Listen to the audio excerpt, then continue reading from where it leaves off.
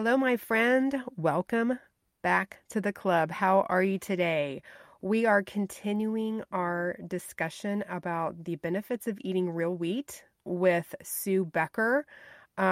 This is the first time I've ever done a two-part podcast, but there's just so much to talk about. And I know that you really enjoyed part one and are probably just hanging on a thread, waiting for the rest of our discussion. So we will jump right back into it. We kind of left off last week with the history of the milling and the what we're missing from modern processed wheat and bread. And so we're just going to continue that discussion here.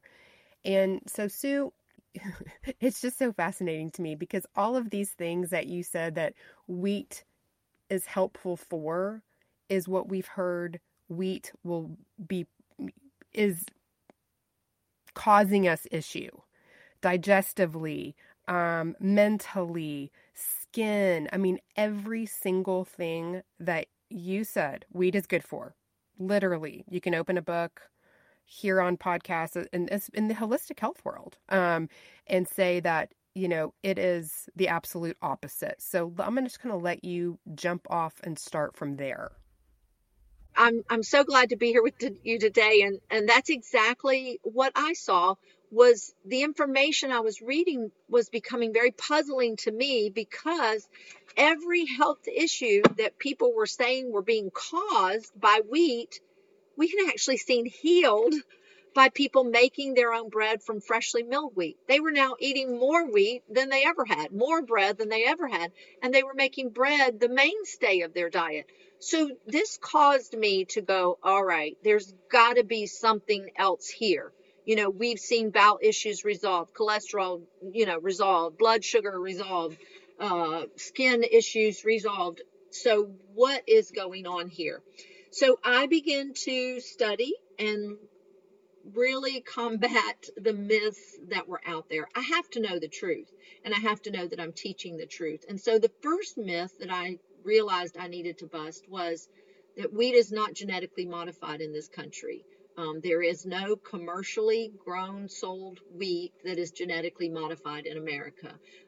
In fact, farmers really resist the whole introduction of genetically modified wheat. Now, oh yes, the powers that be have developed some genetically modified seeds. Testing was done. It was stopped in 2005, and permission was never granted to grow it commercially. So that is a myth. The other myth is what gluten really, really is. Gluten is not in grains. It is something that is formed by grains, and it's been there since the beginning of time. And that's what we need to realize. Wheat is the only family of grains. And when I say wheat, the wheat family, that's wheat, our traditional wheat, rye, spelt, kamut, barley. Those are all in the wheat family. It is the only family of grains that has a unique sequence of proteins in the endosperm, the white flour portion, that when you wet those proteins, when you hydrate that flour, a stretchy substance known as gluten forms.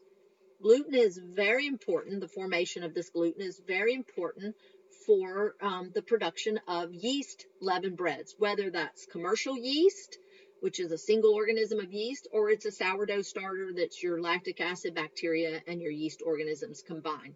Either one, gluten is invaluable. It's necessary for these breads to rise, because what happens is when the yeast feeds on the carbohydrates, when the yeast feeds on the carbohydrates in the dough or in the grain, a byproduct of that feeding process is carbon dioxide gas. These stretchy strands of gluten trap that carbon dioxide, and that's what enables the yeast bread to rise.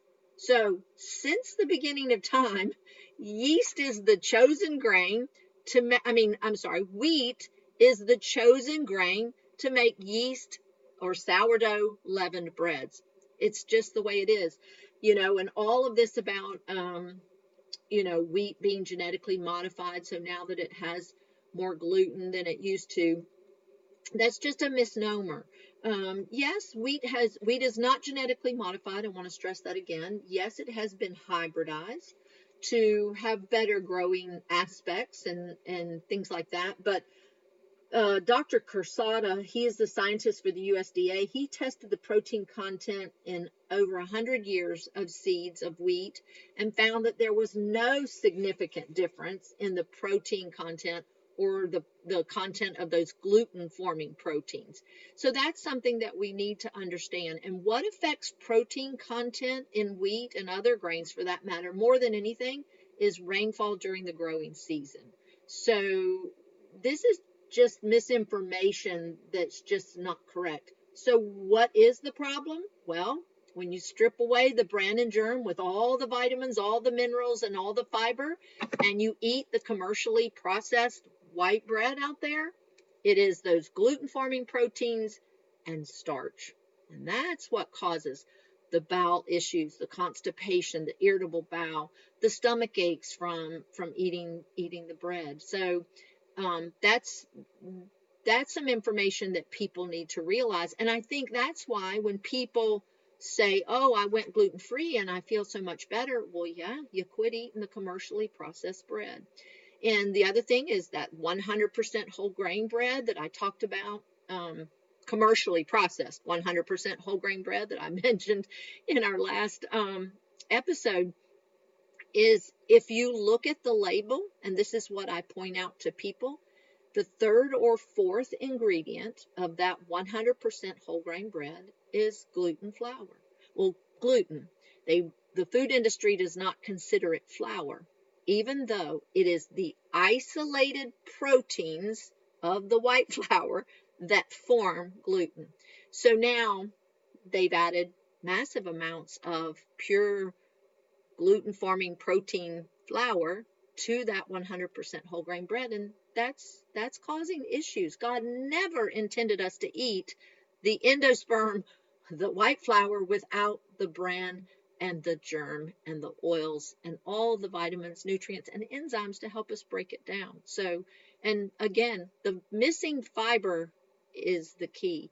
I just did an interview for my podcast, Sue's Healthy Minutes, of a man that said he had significant stomach and bowel issues. He said, my number one important information that I had to find out when I go on a construction job is where the bathrooms were. He was a superintendent over these, and he said he would eat bread from the store and he would double over with cramps. And he just started milling in December, milling his own bread. And he said, grains, and he said, for 3 days after I found you and found out about this, I ate nothing but this bread. And he said, it changed my life. And my employee, when he was telling her, she said, well, so did it help you? And he goes, no, this bread didn't help me. It fixed it. It fixed the problem that no gastroenterologist had ever been able to fix for 10 years or more, and struggled with pain. And we hear this regularly. So I want to encourage people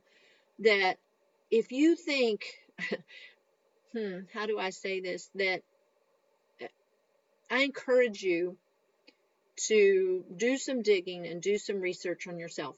Now, for yourself. Now, there is true celiac disease. That is real. Less than 1% of Americans have true genetic celiac disease. It's a genetic disease. You're born with it, and you will never be able to eat wheat, whether it's freshly milled or not. Because you cannot digest the amino acid components in wheat, gliadin and glutenin, particularly the gliadin, and those are the gluten forming proteins. You can't digest gliadin. You're genetically born that way, and no amount of freshly milled flour it's not your friend, and you can't do it. But what is being diagnosed as celiac disease today is not true genetic celiac disease. You have all the symptoms, but it's not true genetic celiac disease. So just like this man, or this, I'll tell you another story. This young girl doubled over in pain every time she ate bread or anything with gluten in it, anything made from wheat.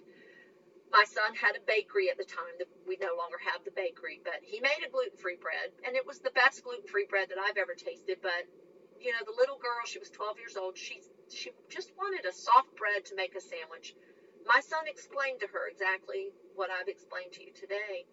And he said, if she's not a true celiac, she may be able to tolerate, and eat this bread. And the mother said, she just wants a sandwich. And she said, I'm going to try it. But she said, if she even gets any gluten, which that's what she thought, gluten, she doubles over in pain. She throws up. It's horrible. Well, my son sold the bread at a farmer's market, and that's where he met the mom and the little girl. And he did it every Saturday. The mom bought the bread. The little girl came running up to my son's table booth at the farmer's market the very next week. Mr. Dave, I love your bread. I had a sandwich every day, and I had no stomach ache and no throwing up. I love your bread. And from that day on until he closed the bakery, that young girl stood behind his booth with him and sold his bread for him and told her story. So I just want to encourage people. I hope this encourages you to know if you're not a true genetic celiac, then chances are some of your issues may be the commercially processed bread that's in our stores, and that you may be able to find great relief um, when you begin to mill your own grains, even the wheat. And we have heard hundreds of testimonies in the last 10 years, not just people saying they can tolerate the wheat and this bread, but that it resolves health issues that they were seeing that they thought that were attributed to gluten. And that was not the case. So genetic celiac disease, like I said, is serious. You will never be able to eat the wheat, but you're born with it. You're typically diagnosed by the time you're 7 years old, 7 to 10, somewhere in there. And it causes debilitating problems. So, but what is being diagnosed as celiac or even a gluten sensitivity? I question that. And I question that not to be arrogant or anything like that, but to tell people there is hope for you. You don't have to be on this restrictive a diet, and not only could you maybe enjoy bread, but you might see your health issues resolved, just like this elderly gentleman. And I typically ask people, have you always had a problem with eating bread since you were very young? And if the answer is no, if the answer is this started in my 20s, my 30s, my 40s, then chances are you're not a genetic celiac. And milling your whole grain and making your bread may be the best thing you could ever do for you and your family. Wow. I've never heard it put like that. Like that it's that possibly people are being, would you say, misdiagnosed as celiac when they're not? Yeah, well, they have the symptoms. If you're a celiac, and well, yeah, if you can't digest a protein, what's going to happen there is when it gets to through your digestive system, it lays down the villi in your gut, which causes the leaky gut, which causes the irritable bowel syndrome, which causes the chronic diarrhea, bleeding bowels. These are all symptoms of this. Well, a true celiac, that's usually what initiates, hey, something's wrong. I've got these debilitating issues, and they test for it. And the thing is, when I was growing up, you never heard of celiac disease, and now they're more informed and they're testing for it. So that's why we're seeing it more and more. But in that 30-year-old that's eaten bread all their life and never had these debilitating issues, but now they have the same symptoms. So much of our medicine is medical diagnoses are based on symptoms, and I understand that. They scope them and they say, yeah, your villi's laid down, you got all this irritation in your gut. So they're diagnosed with celiac disease because it's the same symptoms, but it's not true genetic celiac disease. And after several years of studying this and going, what is going on here? I finally came across an article, and I think I have the link for it. I don't know. I'll have to try to find it, but it was called Reversing Non-Genetic Celiac Disease. And that was like, yes, this is it. Non-genetic celiac disease can be reversed with, guess what? Whole grains and probiotics to clean up the villi, to clean up the mess. So this is just exciting to me. Um, yeah, I years ago I had testimony of a lady. I used to say she was an elderly lady, and because her daughter was the customer of ours, but now I'm the age of that elderly lady. So that young lady, this girl's mother, had debilitating issues, bleeding bowels, severe irritation, severe chronic diarrhea, could not leave her house, could not, and she was 65 years old, could not sleep through the night, would get up in the night 5 times to go to the bathroom. Again, kind of like the man that I just interviewed, had to know where bathrooms were, but really had become homebound because she couldn't leave her home. Um, so this customer of ours, a young girl, her and her husband were missionaries. They were here on furlough, and she was going to visit her mom, and she came in the store and she said, "This, this is horrible. My mom is bleeding bowels. She's been on steroids for 10 years. You're not supposed to be on steroids that long." And they've tried to take her off, but she has, just has these horrible flare-ups and bleeding bowels. And so they told her that maybe she should go gluten-free. This was kind of the beginning of the gluten-free craze. And so our ministry, she said, "My mom's on limited income. We're missionaries." And I said, "Listen, our ministry will help you. We'll get your mom a meal and some grain. And if she said, we're going to visit, so we'll take it to her and I'll teach my mom how to do this." So she first was like, "Well, they've told her to go gluten free." But then the more we talked, she goes, "I don't know how to do gluten free. Let's just give me a bucket of red wheat. I just want some hard red wheat. I'm just going to make bread out of that." So she takes the wheat and the mill to her mom and stays with them for 2 weeks. She wrote me to say that in 5 days, her mom was sleeping through the night. By the end of the 2 weeks, everything was reversed. Her mom no longer had bleeding bowels. Her mom no longer had chronic diarrhea. Her mom had her life back. Her mom and her dad were out working in the yard. They could now go wherever they wanted to do and do whatever they wanted to do. So I hope this encourages people to know that it could be the answer, not the cause. Another mom heard me share on what gluten actually is, and they had put her son on gluten-free diet, and he was on all kinds of medications, a young boy. And she said, "I heard you explain what gluten is, and so I bought a mill and started milling his grain." She goes, "Milling my grain, and not only did it correct those issues, but he's now off of all of his medication." And the same with this older gentleman that I just interviewed. He goes, "My cholesterol dropped, my blood pressure's corrected. I'm not on no medication, and yet I was on all this stuff." And so that is my heart, not to debunk and prove that I'm wrong and just say, "Burr, you're probably not celiac," but to give you hope and encouragement that you could reverse all of this. Yeah. So I mean, it sounds like, it's not necessarily that when wheat was hybridized, the gluten protein is bigger or more pronounced. It's that the processing of it almost makes it like and the addition of it, it sounds like in the breads, it's like a naked gluten almost, where you've just got like this gluten and starch without all of the other Yeah. protective things around it, and that is what is making it so much more pronounced Yeah. for people. Would that be kind of an accurate way to describe it? That is, let me explain something about digestion. Okay, so during digestion, carbohydrate digestion begins in your mouth.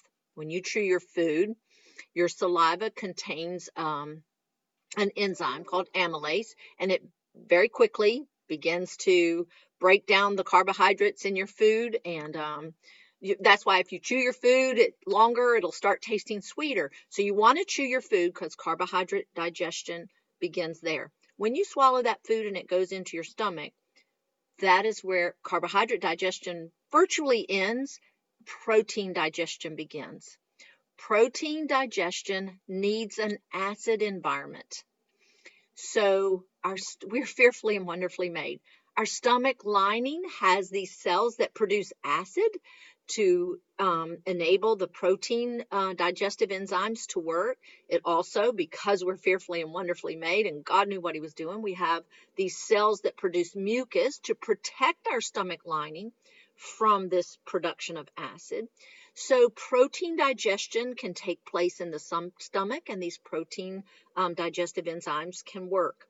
And then so once this is all churned up in our stomach, the chyme, as it's called, passes through out of the stomach into the small intestines, where then enzymes from the pancreas and other digestive enzymes are mixed with our food, where carbohydrate and fat digestion continues and then gets dumped into the large intestine, the remains to be eliminated through our bowel.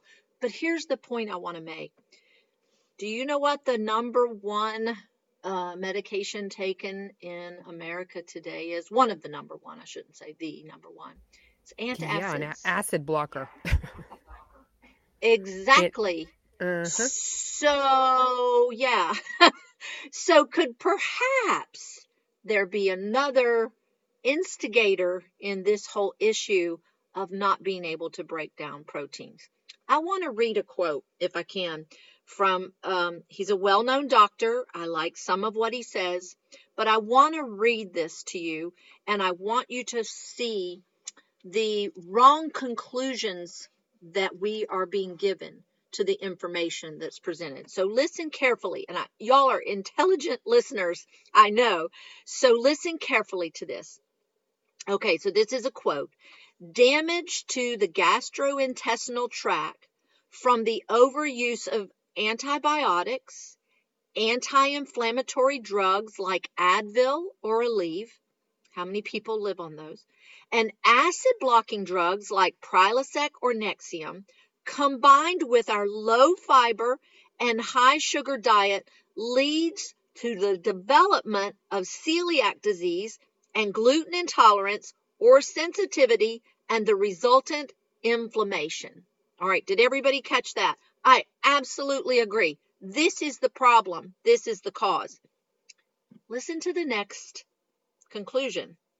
That is why the elimination of gluten can be a powerful way to prevent and reverse this and many other chronic diseases. The biggest problem is wheat. I did not hear wheat anywhere in that lineup of what causes this issue. We've got to understand that allergic foods they cause the symptom, not the problem. Antibiotics, anti-inflammatory drugs like Advil and Aleve, how popular are those that we're taking that are destroying our gut lining? Acid blocking drugs, I just explained that to you, combined with our low fiber, the bread that's out there in the store has been stripped of the fiber and all the nutrients by taking away the bran and germ. If you buy whole grain and some are put back, okay. But then most of them are filled with sugar, right? This leads to the development of celiac disease. This doctor says this. Nowhere does he say that wheat caused the problem. So that's what I want to encourage people. So what's the answer? Freshly grind your whole grain so that you don't have to take so many antibiotics. You know, our family, 25 years, raising 9 children, we went to a doctor's 3 times. 1 was an ingrown toenail. Won't do that again. 2 were sickness that required antibiotics. 25 years of raising 9 children. That's huge. So the use of antibiotics, we need to try to get that eliminated or at least down to a minimum. And like I already stated, these acid blocking drugs like Prilosec and Nexium, they're causing problems with our digestive system. And a true allergy, the definition of a true allergy is the inability to digest a protein component, if it's a food allergy, a protein component of that food. An intolerance can be something else, like sugar, like a lactose intolerance, something like that. But a true allergy, why are there so many allergies in America? Now, I've got lots of thoughts in my mind of why there are so many, but I go to Haiti, one of the poorest countries in the poorest country in the Western Hemisphere. We've helped start a bakery there. We're feeding 800 to 1,200 kids a day, freshly milled bread. No one ever asked us if it was gluten-free. We smother it with peanut butter. No one says they have a peanut allergy there. I mean, these are things we need to think about. What is happening in this country? that's causing the problem. And I'm telling you, the adverse reactions we're getting from food are I mean, how do I want to say that? The food causes the symptom, not necessarily the problem, if it's real food. Do you understand what I'm saying? So wheat may cause a reaction, but it didn't cause the problem. I mean, did you hear that? Antibiotics, Prilosec, Nexium, Advil, Aleve cause these issues. Then why is the biggest problem wheat, the major source of gluten? That didn't cause the problem.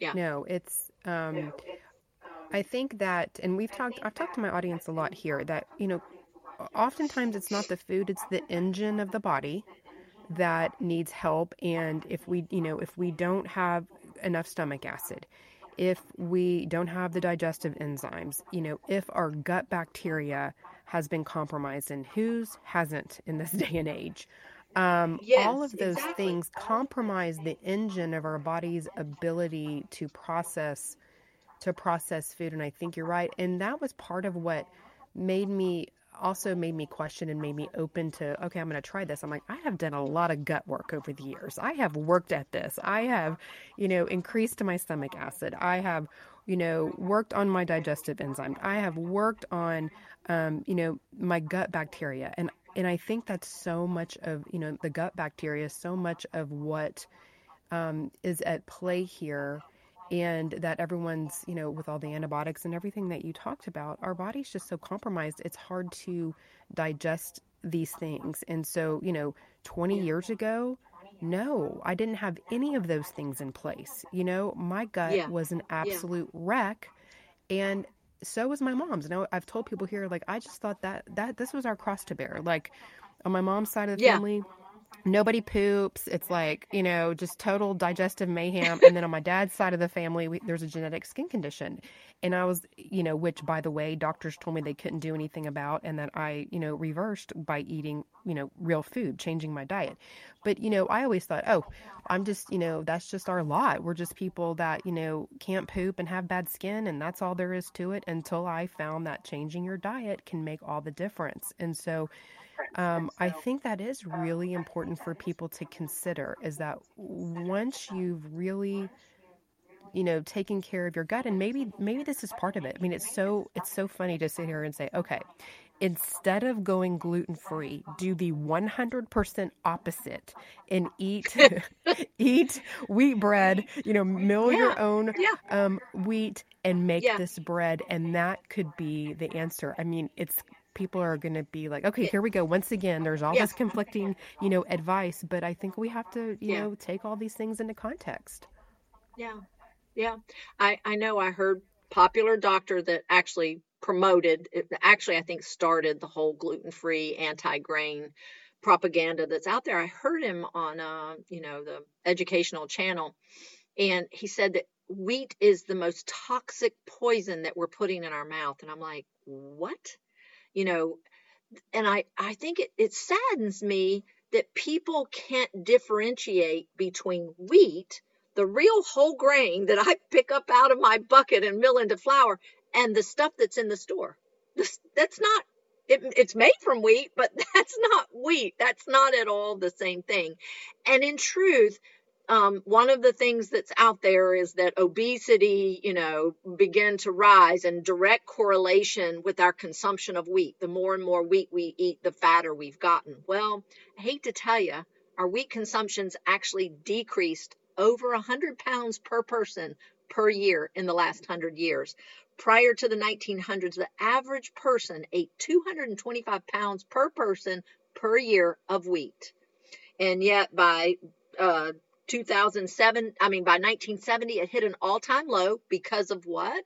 The whole low carb, high protein diets that just hit the scene. And paleo, keto, all of these diets, they're just renaming the high protein, low carb diet, Dr. Atkins, and all of those things. By 2011, the last census that I saw, the average American ate 132 pounds of wheat per year, from 225 to 132. So we're eating less wheat than we used to eat. And This is what changed, though. In the 1900s, 90% of flour was consumed and used at home. Only 10% was used commercially. 1945, it dropped to 60% used at home, 40 used commercially. By 1990, 10% of flour was used at home, 90% commercially. What does that tell you? We took bread making out of the home, just like I shared in the last episode. We let somebody take our millstone, and we've been dying ever since and getting fatter and sicker, and people are trying to figure out why. Telling you, the bread is a big key. Jesus compared himself to bread for a reason. I'm often asked, people say, how much of this bread do I need to eat? And I'm like, well, Jesus compared himself to bread. How much Jesus do you need? And they laugh. But um, this gentleman that I just interviewed that saw such a drastic change in 3 or 4 days. I mean, debilitating in 3 or 4 days. Or the woman that, shared. And these are just a few of the testimonies that people have shared with us, or that I think of sharing. I said, how much bread do you eat? He goes, I eat bread at every meal. Every meal. He said, breakfast, I would have a slice of bread. Lunchtime, he said, if I ate lunch, I would eat a sandwich with 2 slices of bread. At home, at dinner, whatever I ate, I ate bread with it. And I just think we need to be eating more bread, not less. And, throughout history, and even today, most of the world lives off of grains and beans. Very little meat. I mean, when I go to Haiti, they eat rice and, as my husband says, they eat rice and beans for breakfast and beans and rice for lunch, or for dinner. They eat 2 meals a day. So it's grains and beans, grains and beans. Every culture has bread throughout history. And when bread was rationed or stripped of its nutrients, that's when people started getting sick. Yeah. Couple things there. So I think also to coincide with the fact that people, stopped milling their own wheat or getting freshly milled wheat and baking bread. Also in the early 1900s, we saw the introduction and the rise of processed seed oils. So I think that's Yeah, very problematic, your vegetable oil, canola oil, all these things. And I think those two things have probably been the most impactful in a negative way on health. Um, and so some people are probably listening because I do love me a high protein diet, so I have to say. But here's what I have oh often no, thought, I and do too. I love meat. Oh no, don't get me wrong. Yes. but I've thought I've shared this with my membership group, the Christian Health Club, and I've talked about this, because I do recommend people eat a lot of meat to get protein, but I think biblical people ate as much protein as I recommend? No, I don't. But I think that they were able to get get a lot of the protein from the bread, from their wheat bread. Like you Yeah. said, it's got all of the amino acids except for lysine. And I think, most definitely they had a different composition of gut bacteria back then. I think their Yes. digestive systems Yes. were not burdened with all the things that we have today. They would have been able to process, extract proteins, use amino acids so much more Yeah. efficiently than we do today. And I really think that has a Yeah. lot to do with it. And so I think, if we lived in biblical times, no, we would not be eating as much Yeah. meat as maybe I do today or recommend. But I think, that is why. Here's the other thing that surprised me. I was really nervous about eating the bread and wheat because I tend towards constipation. That was one of my talk about clogging me up. And so Yeah. I was really worried that that was going to be an issue, and it wasn't. It wasn't at all. But if I eat a big plate of vegetables, it constipates me, which I think is interesting. And another thing I tell people is I don't think biblical people were eating ginormous salads. They weren't having big plates of Brussels sprouts and cauliflower. They didn't have the availability of, any fruit or any vegetable at any time of the year like we do today, right? They ate No. regionally, seasonally, what was available. If there was fruit available, that's what would they have had. But the bread would have been a mainstay of their meal. It would have provided the fiber and a lot of this nutrition. And so I think, Yeah. people don't That's think exactly about it right. that way. Right. When Abraham fed the angels when they came to tell him that Sarah would have a baby, he said, "Quick, kill the calf, make some bread," and he fed him yogurt and bread and meat. And I think you're absolutely correct there. In fact, in America, I just shared with you how much our grain consumption has gone down. Meat consumption is actually up by 47 pounds per person per year. Sugar up 52 pounds per person per year. So I absolutely agree. When they sent reinforcements to David's army of men in the Bible, it was bread, so many loaves of bread, so many bushels of grain, and cheese. They had milk, cheese, yogurt, bread. That was their mainstay. And you know, and meat was there, but I agree, and that's what I think we need to. That's what that's why I started questioning all this. I'm like, around the world, other countries don't eat meat like we do. And I agree. I do like my meat. Not as much as you're young. I can tell. I'm older and grandma, and I don't need. I'm not building the muscle that I used to. I don't need quite as much protein as I used to. But I do enjoy my meat. But I know what I wanted to tell you. One more story, or another story of a testimony. A fellow would come to my seminars when I used to speak a lot more out in churches and things like that. And he had heard of me, and he came, and he was from Ethiopia, and he and his wife both were from Ethiopia, and they did not like the American bread, so they just didn't eat it. And he came up to me after my talk on constipation, and I explained everything, and he said, "My wife is a vegetarian. She eats all fruits and vegetables, but she's constipated." And he said, "Do you think this bread will help?" And I said, "Yeah, absolutely." Well, he heard me speak that night, got a mill and got grain and got started. Well, then my kids started calling him my groupie. He started going kind of everywhere I would speak around the area locally. And within a month, he sent me his blood work that his cholesterol had dropped 99 points in a month.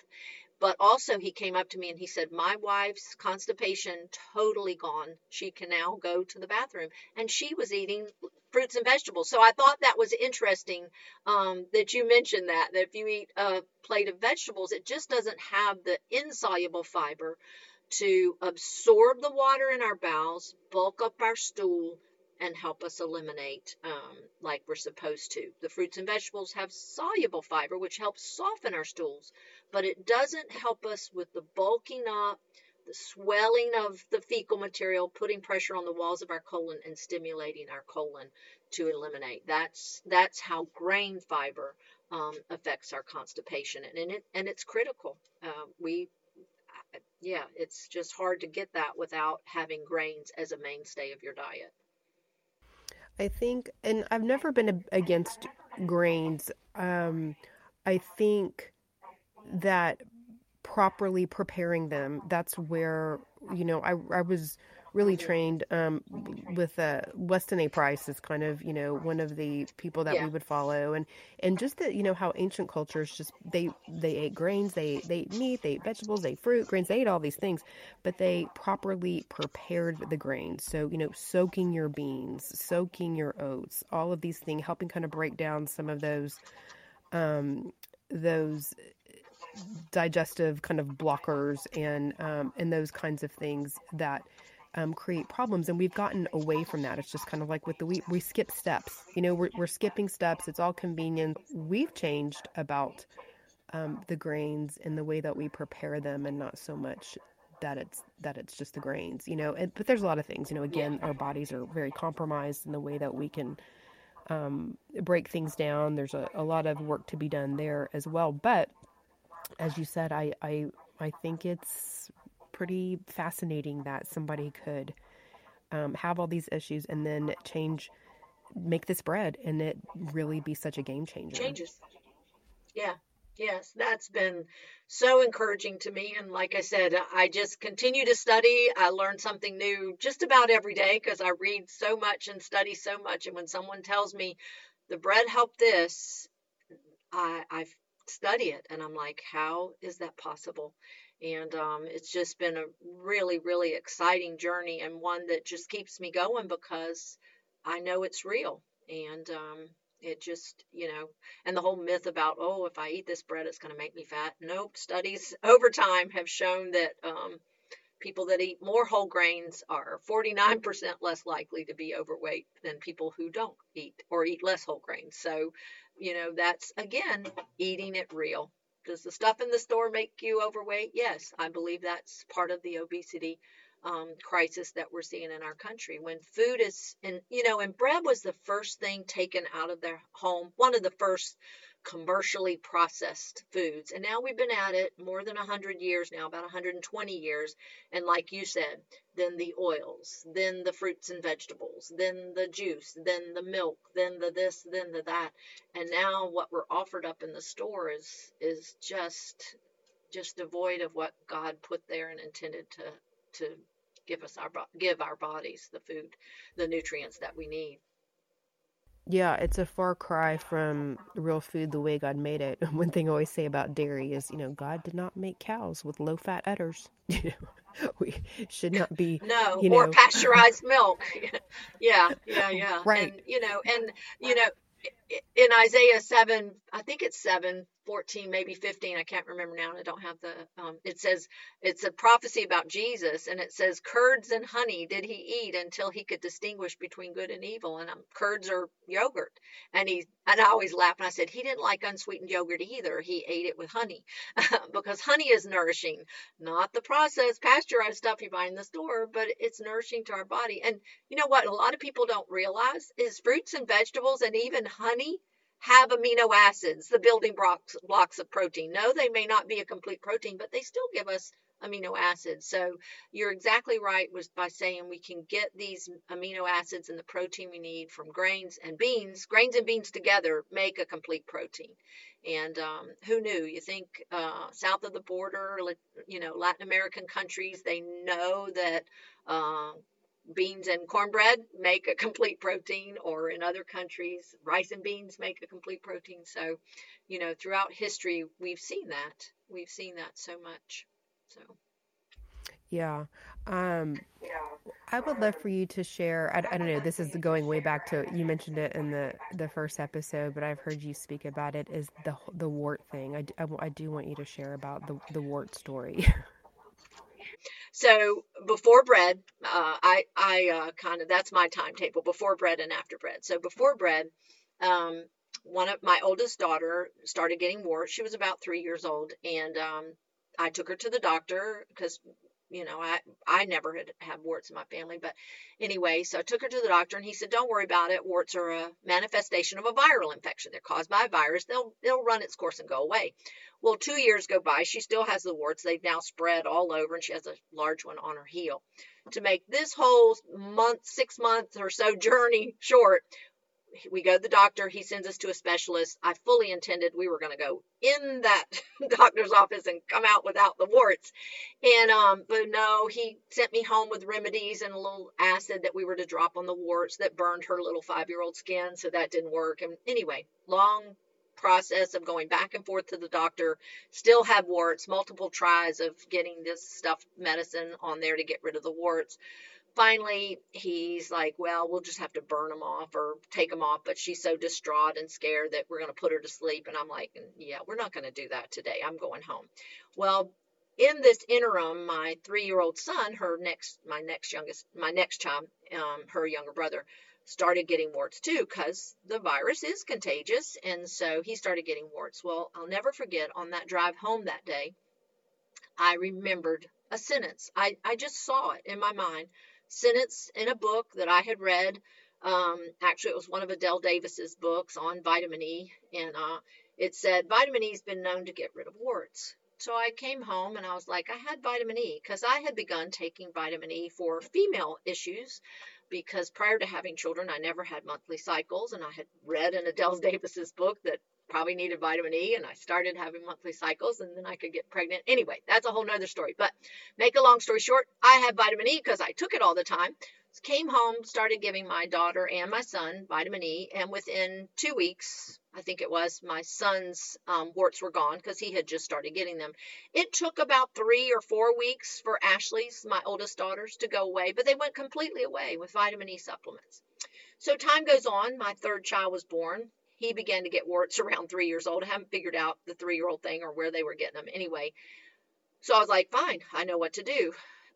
Give him vitamin E supplements. Well, he could not swallow the capsule. I don't know why, because they're little tiny gelatin capsules. I'm like, Joshua, just swallow the thing. And he couldn't. Well, by the time Joshua was 3, I had 2 younger children. I had 3 children in 3 years there. So warts weren't huge on my priority list. And this was before bread. But Joshua turned 5, so 2 years go by. Warts all over his hand, one about to push his fingernail off. It had gotten so big. This is when the bread came into our home. The mill came into our home. And I began to mill our own wheat and make all of our own bread. And I learned that wheat is the richest food source of vitamin E, but only when it's freshly milled and doesn't have the germs stripped away. So I didn't really, again, think that much about it. But some point in that month, I looked down at Joshua's hands and his wart was all gone. So I knew it was the bread, the richest food source of vitamin E, because I had seen what vitamin E did. So I pulled out my biochemistry books and I'm like, how does vitamin E do this? And I learned that vitamin E protects the integrity of every cell in our body. It keeps free radicals and oxidation from breaking down like I said, the integrity of our cell membranes, if you want to call them that. And a virus, the way it works is when it invades your body, the only way it can reproduce, unlike bacteria that can just reproduce on their own, virus has to invade your cell and use your cell's genetic makeup to reproduce. So when the integrity of our cells are weakened because of a lack of vitamin E and oxidation can take place more readily, we're more susceptible to invasion of viruses. And this is why I think one of the reasons I think we saw less colds and flus and sickness over the years, but also why I believe my son's warts went away is because he was now fighting that virus and it could no longer invade his cells. So it was funny. I began to share and teach, that this was one of my testimonies when I spoke. I'm like, constipation gone, sugar cravings gone, sinus congestion gone, and one of my kids' warts went away. And so I began to teach this and share this. The next thing I know, we have hundreds of wart stories. And some people laughed at me and were like, that sounds so hokey. But I studied it and saw how physiologically, biochemically it works. It's protecting the integrity of every cell in our body and keeping us and making us less susceptible to viral invasion. And one of the most exciting testimonies, and there's a couple I could share here, but in the early days, like I said, I shared my wart stories, and somebody came up to me one time and he said, you really shouldn't share that wart stuff. Your other stuff is pretty scientific, but I wouldn't share the wart story. It kind of blows your credibility. So I was speaking at an event in Nashville, Tennessee, and my workshop was going to start in about 15 minutes. And I decided, okay, I'm not going to share the wart stuff if that blows my credibility scientifically. But 15 minutes before I was to go in, a woman walks up to my booth that had heard me speak the year before, had taken a CD that we had offered or a recording of the workshop home to her husband. And she said, I'm here to tell you, my husband's a medical doctor. He listened to your workshop and he just wanted me to tell you that everything you're sharing is scientifically and medically correct. And it would have had the wart story on it because that was before I decided not to share. And she said, but I have a message that I want to share for you. She goes, my very best friend came to me, had a huge wart on her thumb, and gone to doctor after doctor to no avail, couldn't get rid of the wart. And just as a friend, they basically just said, just live with it. And I can't even imagine what the wart was like. She said, Sue, it was almost like a second appendage. It was so large on her thumb. And as a friend, she asked my husband, and he said, I don't know what to tell you, live with the wart. Well, she said, I had just baked bread that day. And so I looked at my friend and I said, well, I heard this lady speak how this bread got rid of her kids' warts and other people's warts. And she goes, hey, you can have my bread. And I always laugh and said, well, who would turn down, a homemade loaf of bread? And so she said, Sue, she took the bread home and called me ecstatic. Before she finished the first loaf of bread, the wart was going away. And by the time she finished the second loaf of bread, the wart was completely gone. I went in my workshop and I told my wart story, and I continue to tell it to this day. I was speaking at another event in Richmond, Virginia. You know, at these events, it's a workshop. You're only given 45 minutes to share 6 hours worth of information. So I have to talk very quickly and kind of pray and decide what I'm going to share. Well, that day I almost skipped the wart story, but I just stopped and I decided, nope, I'm going to share the wart story. I condensed it so it was short, and finished my talk, and actually for the first time ever finished my talk with a few minutes to spare. Usually I'm running over and trying to get out of there to make room for the next speaker, and but I finished a few minutes early, just kind of came to a stopping point, and I did something I've never done before. I asked if people had any questions or anything they wanted to share. Two people shared their wart stories with me, and I packed up my stuff and walked out of the room, and there was a mom standing outside the door waiting for me. She was walking past my workshop to go to another workshop, and she said the Lord told her to go into my room. She said she had no idea what my message was about. And she said, but God sent me there. She said, my 17-year-old daughter has over 500 warts. She's had them since she was 12. We burned them all off at one point. They all came back, right? Because it's a virus. You just got rid of the symptom. And she said she's been on all kinds of medication. They currently have her on ulcer medication, thinking maybe it's stress related. And she said, I know God sent me in this room to hear your story. And she said, because I've been praying, God, send me an answer. She followed me back to our booth. It was at a convention, and where we were making bread and sharing samples. She tasted the bread and she said, how much is the mill? At that time, it was $250. This was a number of years ago. And she said, you know what? I've paid more than that for one prescription medication that didn't work and no one in our family could eat. So she said, I like to cook. We have to eat. What have I got to lose? What have I got to lose? She purchased the mill and everything she needed to begin making her bread.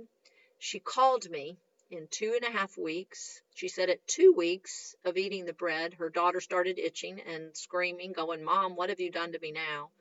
But in 2.5 weeks, every wart on that child's body was gone. 2.5 weeks. And, you know, when I hear these stories, first it was like, oh, that's great, warts are gone. But then it hit me a few years ago. If this bread, the richest food source of vitamin E, needed by every cell of our body, can protect us from a virus that causes warts that we've had for 5, 6, 7, 10 years, who knows how long, what other viruses can it protect us from? And this, I think, is very critical information in the time that we're living in. Doesn't mean that you'll never, ever get sick, but it should mean that you're protected more readily and can fight these viruses better. And so in that way, it also helps your immune system by just protecting the integrity of every cell in your body from being more susceptible to the invasion of virus. So that's my wart story. And I tell you, we have hundreds. It is probably the number one testimony we hear, but 500 warts that she had for over 5 years in 2.5 weeks. That's amazing. And it's more than just an ugly manifestation on your skin. It is a virus. And God's perfect provision, it never ceases to amaze me. That is amazing. And I'm 100% catching your drift on Yeah. Yeah. on You that. know what I'm saying. Yeah. Yes, I Yeah. do. Oh my gosh. Well, Sue, I really could keep you here all day, talking to you. But the wonderful news is that you do have, a lot of YouTube videos. I know because I binged on all of them. So, you have a lot Yes. of Yes. YouTube videos that people can turn to hear more and just to hear more of these stories, more fleshed out, more information. But before I let you go, could you just give us a little bit of insight on, somebody's hearing this and like, okay, I'm going to go for it. So, like, Yeah. how does somebody get Yeah. started? What do they need to do? Yeah. Well, your grain mill is going to be the number one appliance that you'll ever purchase in your whole life. That's the most important. I love the Wonder Mill. That's the main one we sell. It's the one I've used for 25 years. It's just a workhorse. It's clean. It's easy. Turn it on, pour the grain in, comes out flour. It cleans itself. It's just super, super easy to use. And anyway, so a grain mill is your first place to start. You want to change the health of your family. get a grain mill. I love an electric mill. I'm going to use my electric mill as long as we have electricity available. So I know some people kind of opt for hand mills, but they're a little more tedious. And in our busy lifestyle, electric grain mill is number one. Hard wheat is what you want for yeast breads. We do have varieties, hard red and hard white. Red's more flavorful and does seem to have more fiber, a little more cleansing. Um, so if bowel issues are your main issue, then you probably want to focus mostly on hard red. But there's places where I love hard white. Most of my bread, I do a mixture of. Actually, my favorite mixture right now is hard red, hard white, spelt. I do love the ancient grain, spelt, kamut. We do have einkorn at Bread Becker's, which you can get all of these online, breadbeckers.com. But most of my bread, I just gravitate towards the hard red and the hard white, and like I said, spelt. I love Ezekiel mix. We do sell an Ezekiel mixture of grains and beans, wheat, spelt, barley, millet, lentils, and beans that I use a lot for my muffins, my pancakes, because I am wanting to make sure we get the complete proteins that we need, amino acids that we need. So I love that. Of course, mixers make it so much more doable in our busy, busy lifestyle. So I do I do love a bread machine. There's places for it, though. In my large family, I didn't use the bread machine as much as I did my Anchorage room mixer that could mix up dough in 5 minutes. And, yes, I had to take it out and shape it and let it rise on my counter. But hands-on time was 15, 20 minutes or less. And I could make 6 loaves of bread at a time and do some filled breads, hamburger buns, whatever. So those are great things. Of course, wheat and honey and yeast, and we use Redmond real salt. So those are lists of the basic items that you need. We do have a video on YouTube called The Basic List of Getting Started Items on our Bread Becker's YouTube channel. And so that will help most people. But really, quick breads, muffins, pancakes, you don't need a machine other than your grain mill and a wire whisk and a bowl. So those are easy places to start. Most people can whip up a batch of muffins. You just said you made some muffins, right? Mix them up 5 minutes. They bake in 15, 20, and in less than 30 minutes, you have real bread on the table. And you know what? Grains can always be boiled and eaten whole. I think we've forgotten that as Americans. Mediterranean diet, they eat a lot of whole grains, boiled, and chop up some onions and peppers and put a dash of oil and vinegar, your favorite ones, on there. And you've got a delicious whole grain salad. So bread doesn't always have to be a loaf of sliced bread. It can be a bowl of oatmeal. It can be grits and rice and beans and cream of wheat and a whole boiled grain salad, whatever you want to make it. So make it fit your lifestyle. But I highly recommend going to our website like you did and looking at some of our YouTube channels. And please go watch the Real Bread, the Staff of Life video. I know we've been talking a lot and shared a lot of information, but it goes way further than we even were able to get to today because of just my years of studying and just being amazed at God's perfect provision. So, and then, hey, check out my podcast, Sue's Healthy Minutes, on any podcast platform that you listen to, or you can even listen to it on our website, Bread Becker's. But those should get you started. My cookbook, the Essential Homegrown Flour book, is great. Or we have a little red one that I put together in the early days that we print out at our store and sell it. It's called the Recipe Collection. So those are great places for you to start and just learn and just jump in, just do it. If you know there's a room in your house called a kitchen, it's easy. Yes, I'll say I got the mill and I ordered einkorn and spelt, and then the hard white, I think is what I have. Mm-hmm. Yeah. And just kind of played with a different combination of those. And I already had a bread machine. And that's, I mean, it takes literally like 30 seconds to grind Yeah. the wheat. And then I literally, dump it in the bread machine with the other ingredients. Bread And machine. 3 hours later, it's done. I mean, it's Yep. my prep part is less than 5 Yeah. minutes. Yes, So exactly. it is not hard. And, anyway, we'll put all these links and all these great things in the show notes as well, so people can, have it all in one place to find you. But yeah, you can find Sue at all her website, YouTube, her podcast, all great stuff. And I do recommend listening to that, The Staff of Life. I think that's the very first one that my former client sent to me and was like, check this Yeah. out. And now here we are. Yeah. Here we are. And it's just, it's exciting. And it's, most of, I mean, we've been at this now 30, this is our 31 years in business, and it's because it's real. It's not a gimmick. It's not a magic bullet that's going to fix you tomorrow, but it is pretty amazing. You will poop tomorrow, but anyway, that's what I'm afraid so many people are looking for is a pill or something.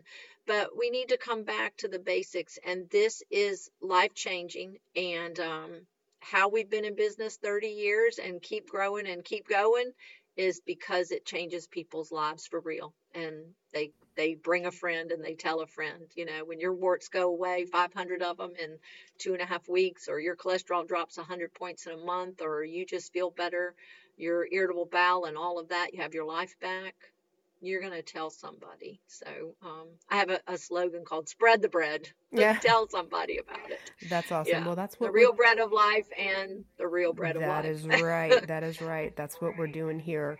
Well, we've talked about a lot of Yeah. Bible verses today, and but I always ask all my guests two things at the very end: their anchor meal and their anchor verse. Just your go to healthy meal. Might know what that is for you, and then your go to scripture verse. So if you could share those things before we go, that'd be great. Yeah. Yeah.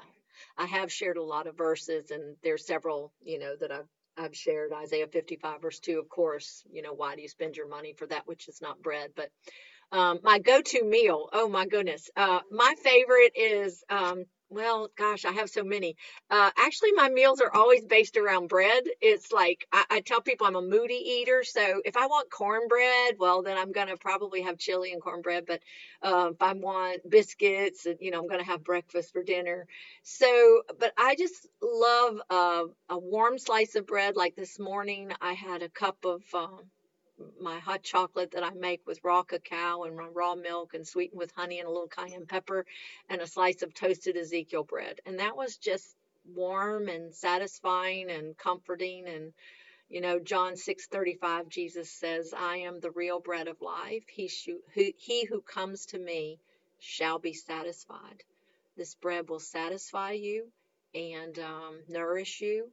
And that's what Jesus knew. And the people he was talking to of the day would have known that. And so I guess that's kind of my favorite meal and one of my favorite verses all wrapped into one. And that is a beautiful way to close down our time together. Sue, thank you so much. This has been such a pleasure, such an honor to have you here. And I really do encourage everybody to go check out Sue's information and try it out for yourself. One thing I will say that I thought was so interesting is when I made the bread, I was emotional. As I right before I ate it, I was like, I can't believe I'm doing this. I have been gluten free for all this time, and it was Wow. hard for me to it was kind of hard for me to do. So I just say that Yeah. because for a lot of us who have been, and that's just part of what we have done for so long, it's different to do. And so it was, I told my husband, I feel like I'm gonna cry. It was, I know. and Yeah. but we have to be open to Yeah. these things, open to trying. And like I said, so far it's been just a real delight for us. It's worked out wonderfully, so I Yeah. encourage you to give it a try. But thanks Yeah. again, Sue, Yeah. and thank you every You are so very yeah, welcome. thank you everybody for Thank listening. you. Um, Yeah, thank you for having me. oh I've really just let me share my heart and my yes, soul and what God has shown me. And most people I think are battling with health issues, and Exodus 23:25 says, God says, if you'll obey me, I will bless your bread and I will bless your water and I will take sickness from the midst of you. That's a powerful promise from God's word. So I pray a blessing on every listener today, that God would bless your bread and bless your water and help resolve some of these health issues that you're facing. thank you, Sue, and thank you everybody for listening. I hope you have a healthy and blessed week, and I will talk to you soon.